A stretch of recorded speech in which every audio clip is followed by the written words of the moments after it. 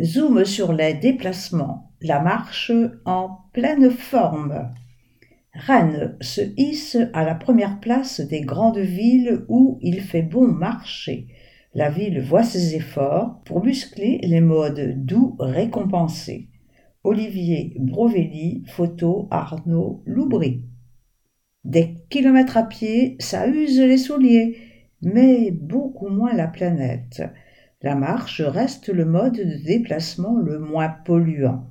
C'est également le plus accessible, aussi bénéfique que le vélo pour la santé. Résultat, à l'heure de la lutte contre le réchauffement climatique, la marche progresse dans les enquêtes de déplacement. À Rennes, elle représente 43% des trajets quotidiens. Loin devant la voiture, les transports en commun, le vélo ou la trottinette. Rennaise depuis toujours, Michel marche tous les jours, environ 20 km par semaine à 77 ans. Présidente de l'association Rando Amitié 35, la retraitée pratique assidûment la ville. Pour la balade, il y a ce qu'il faut en parc, en jardin, le long du canal, c'est très agréable. Et pour le quotidien, quand je suis en forme, je descends à pied depuis Villejean pour faire les magasins. Les voitures ne sont plus les bienvenues en ville. Ça fait mes affaires. À la Courouse, à Beauregard, Michel redécouvre sa ville sur les petits chemins qui zigzaguent entre les nouveaux immeubles, joignant l'utile à l'agréable. La marche déconfinée.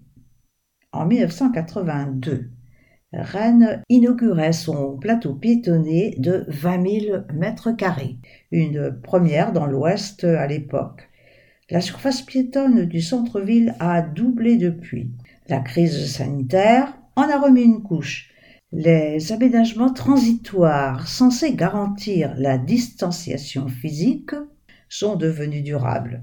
Le premier déconfinement a fait naître une vaste zone de rencontre, 1 km², entre l'Hôtel-Dieu, la place de Bretagne, le Liberté et l'Hôtel Pasteur. La marche en a profité comme le vélo. À la faveur de l'ouverture de la ligne B, d'autres spots sont devenus piétons aux abords des stations de métro, comme la place Saint-Germain ou la Parcheminerie.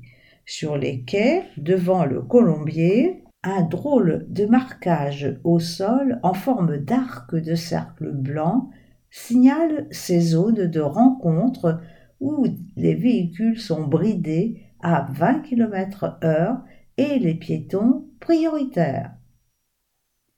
Quand il ne pleut pas, je marche. En 15 minutes, je traverse la ville. Il y a moins de voitures qu'avant, donc moins de bruit, moins de risques d'accident. Cynthia, 47 ans, croisée à République. Priorité sécurité. Depuis 2017, la ville de Rennes s'est dotée d'un plan piéton actualisé chaque année. Et par ailleurs, Rennes Métropole s'est dotée en 2022 d'un guide afin de donner toute leur place aux piétons lors des aménagements de voiries ou d'espaces publics.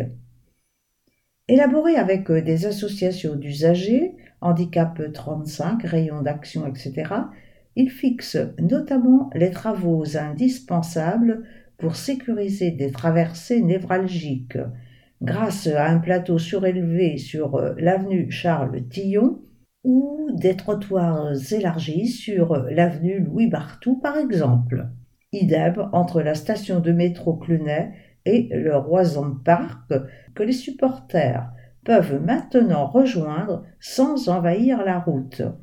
Dans le centre historique, la création de la zone à trafic limité, ZTL, réservée aux seuls véhicules autorisés, bénéficie aux piétons. Les bus reportés à l'est, des travaux ont été engagés pour élargir les trottoirs de la rue d'Entrain vers les quais et via la place du Champ-Jacquet et la rue de l'Horloge. La végétalisation de ces rues apportera la touche fraîcheur indispensable au confort de la marche. Pas à pas, la ville expérimente aussi, sur quelques grands axes à double fil de circulation comme le mail François Mitterrand ou le boulevard de la Tour d'Auvergne, à céder le passage est signalé 5 mètres avant un passage piéton. Près du Colombier, le carrefour à feu de la rue d'Isly a été supprimé, la chaussée rétrécie. Cela pour réaffirmer la priorité piétonne en obligeant les automobilistes à redoubler de vigilance, explique Gildas Bourven à Rennes Métropole. Le test durera jusqu'à Noël. Mais la sécurité ne fait pas tout. L'information compte autant. À la sortie des stations des 2 lignes de métro, des panneaux directionnels indiquent le temps de parcours à pied nécessaire pour rejoindre des équipements publics majeurs. Une réflexion est en cours sur le déploiement de ces panneaux, par exemple à partir des arrêts de bus les plus fréquentés. Et comme les habitudes se prennent tôt, le changement se fait aussi à l'école, ou plutôt devant. 2 nouveaux groupes scolaires, Albert Demain et Jules Ferry, vont rejoindre le dispositif des rues aux écoles cet automne.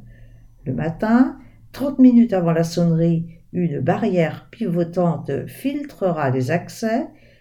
Interdiction de déposer son enfant en voiture stationnée en double fil. On y viendra à pied, l'esprit tranquille, sans craindre l'accident. La ville de Rennes a identifié une trentaine d'écoles dont la configuration s'y prêterait. Les écoles Gantel et Joseph Lotte ont déjà franchi le pas. En chiffres, 43%, c'est la part de trajet quotidien réalisé à Rennes en marchant, loin devant la voiture, les transports en commun, le vélo ou la trottinette. La rue Le Bastard, c'est l'artère piétonne la plus fréquentée de Rennes. Plus de 30 000 personnes y battent le pavé chaque jour avant Noël. Clou du spectacle, les zones de rencontre comme à la sortie du métro Saint-Germain incitent les automobilistes à lever le pied. Les piétons y sont prioritaires. Valérie Faucheux, adjointe déléguée aux mobilités et aux déplacements. Des mètres carrés heureux. Pendant 60 ans, nous avons donné une place excessive à la voiture. Il est temps de rééquilibrer le partage de l'espace public, de redonner des mètres carrés heureux, de la place et de la visibilité aux piétons. C'est ce que nous faisons en créant une zone à trafic limité, ZTL, en élargissant les trottoirs, en sécurisant les traversées et les abords des écoles, mais aussi en faisant passer 94% de notre voirie à 30 km/h. Mais ne pavoisons pas. Cette première place au baromètre des villes marchables est d'abord un encouragement à faire encore mieux.